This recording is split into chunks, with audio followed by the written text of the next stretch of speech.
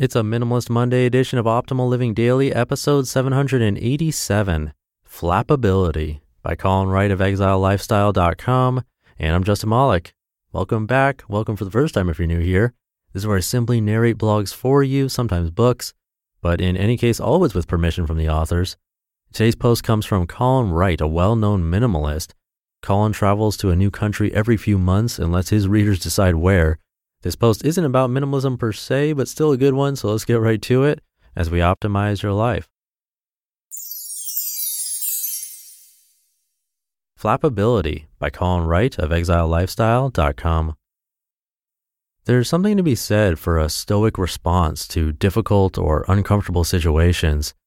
To be more specific, it's nice to be able to step back and assess things from a mental distance, to recognize and acknowledge what's happening, but to address it from a place of calm rather than a state of emotional fragility.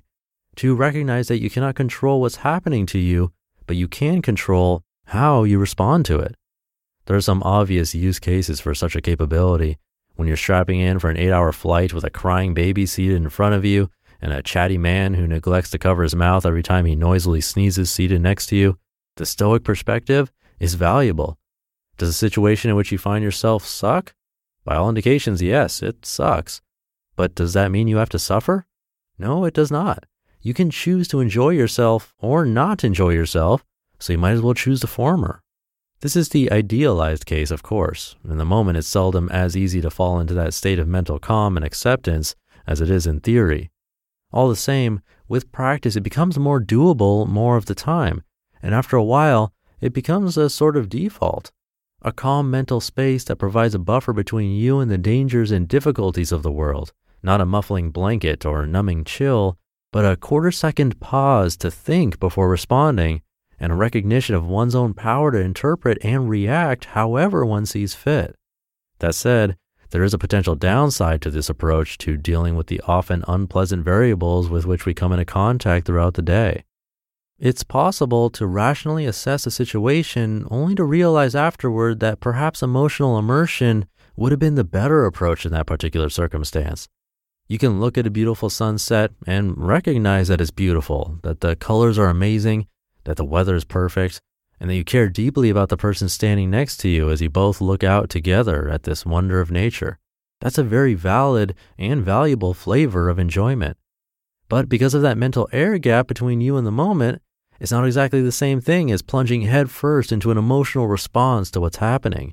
You can enjoy a sunset stoically, but it may be more prudent in terms of full exposure to everything that's available to you in the moment to dive deep as you dare into what you're feeling rather than calmly and safely floating along the surface. The term unflappable usually refers to someone who responds to a moment of crisis with a deep calm.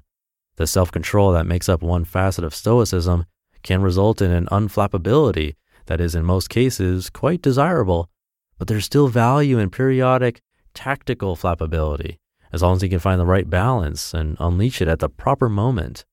There are times in which unguardedly, unreservedly viewing that sunset with that person about whom you care deeply will be more valuable, more memorable than processing it rationally, where experiencing the full range of emotions, both positive and negative, will be beneficial. The same is true of very difficult moments when you're suffering in a way you've never experienced before, and it may be worthwhile to allow some of that suffering to permeate so that you can learn an important lesson, or so that you're capable of knowing such pain, which can expand your mental horizons and allow you to better empathize with others who have suffered in a similar fashion. Loneliness, too, is a valuable feeling to fully experience sometimes. It can force you into a different state of mind, and wrestling with it, coming to terms with it, can help you learn to be okay with yourself and just yourself, rather than relying on externalities to keep you entertained and contented. Which is a strange thought, really. The idea that self-control mechanisms might be more valuable if you can develop them in such a way that you can drop them when warranted before pulling them back up again. It's like working hard to strengthen your grip, only to realize that learning to unclench and relax the muscle is just as vital as the opposite. Absolutism seldom leads to optimal outcomes.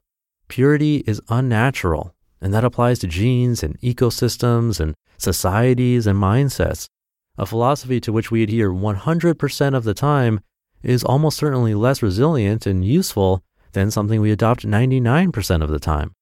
The former is more satisfying in a dogmatic sense, but the latter allows for more valuable mutation and growth. Unless your aim is to cloak yourself in a garland of moral superiority, the value of reaching that 100% is debatable. All of which is to say that self-control, especially in the sense of having emotional and reactionary fortitude in the face of difficulties of all shapes and sizes, is worth the effort. Reminding yourself of your powers in this regard, that you can control how you respond to things, even if you can't control the things themselves, is a great place to start. It's an exercise that never becomes truly easy, though the motions do become more familiar over time. But with this and with any other philosophical or methodological framework, it's important to leave yourself wiggle room, to build flexibility and plasticity into the skeleton of what you're constructing. In this case, that means giving yourself permission to let loose and fully, inarticulately, irrationally feel when it makes sense to do so. In other cases, it will mean deviating from your dietary restrictions or workout regimen or religious rituals or ingrained habits when the gain from doing so outweighs the benefits of strict adherence to a practice. This doesn't mean you should allow yourself to succumb to the many excuses your brain will come up with to avoid establishing valuable habits and routines, and it doesn't mean you should give yourself a pass for indulging in non-valuable emotional responses like jealousy or inarticulate rage. It does mean, though, that self-control isn't about denying those things or carving them entirely away. It's about shaping yourself and your way of thinking so that you are aware of them, aware of your options relating to them, and are capable of making the right decision about how and when to use them in the pursuit of personal fulfillment. You just listened to the post titled Flappability by Colin Wright of ExileLifestyle.com. We've heard from a lot of amazing people on this podcast, but if you're like me, you want to go deeper. So where can you go to learn from the most remarkable people? That's Masterclass. Masterclass offers unlimited access to intimate one-on-one classes with over 180 world-class instructors, plus every new membership comes with a 30-day money-back guarantee, so there's no risk. There are over 200 classes to pick from, with new classes added every month, like Jon Kabat-Zinn's. He's a mindfulness expert who teaches you how to incorporate meditation into your everyday life. I've loved his class. It's really helped me to hone my meditation skills, especially when I'm out and experience stressful situations and don't have the time or space to have a proper meditation session. I feel that thanks to his class, I've really been able to stay more composed no matter what's happening. And right now, our listeners will get an additional 15% off an annual membership at masterclass.com/old. Get 15% off right now at masterclass.com/OLD, masterclass.com/old. All right, have a very happy Monday and great start to your week, and I'll be back tomorrow reading to you, so I'll see you there where your optimal life awaits.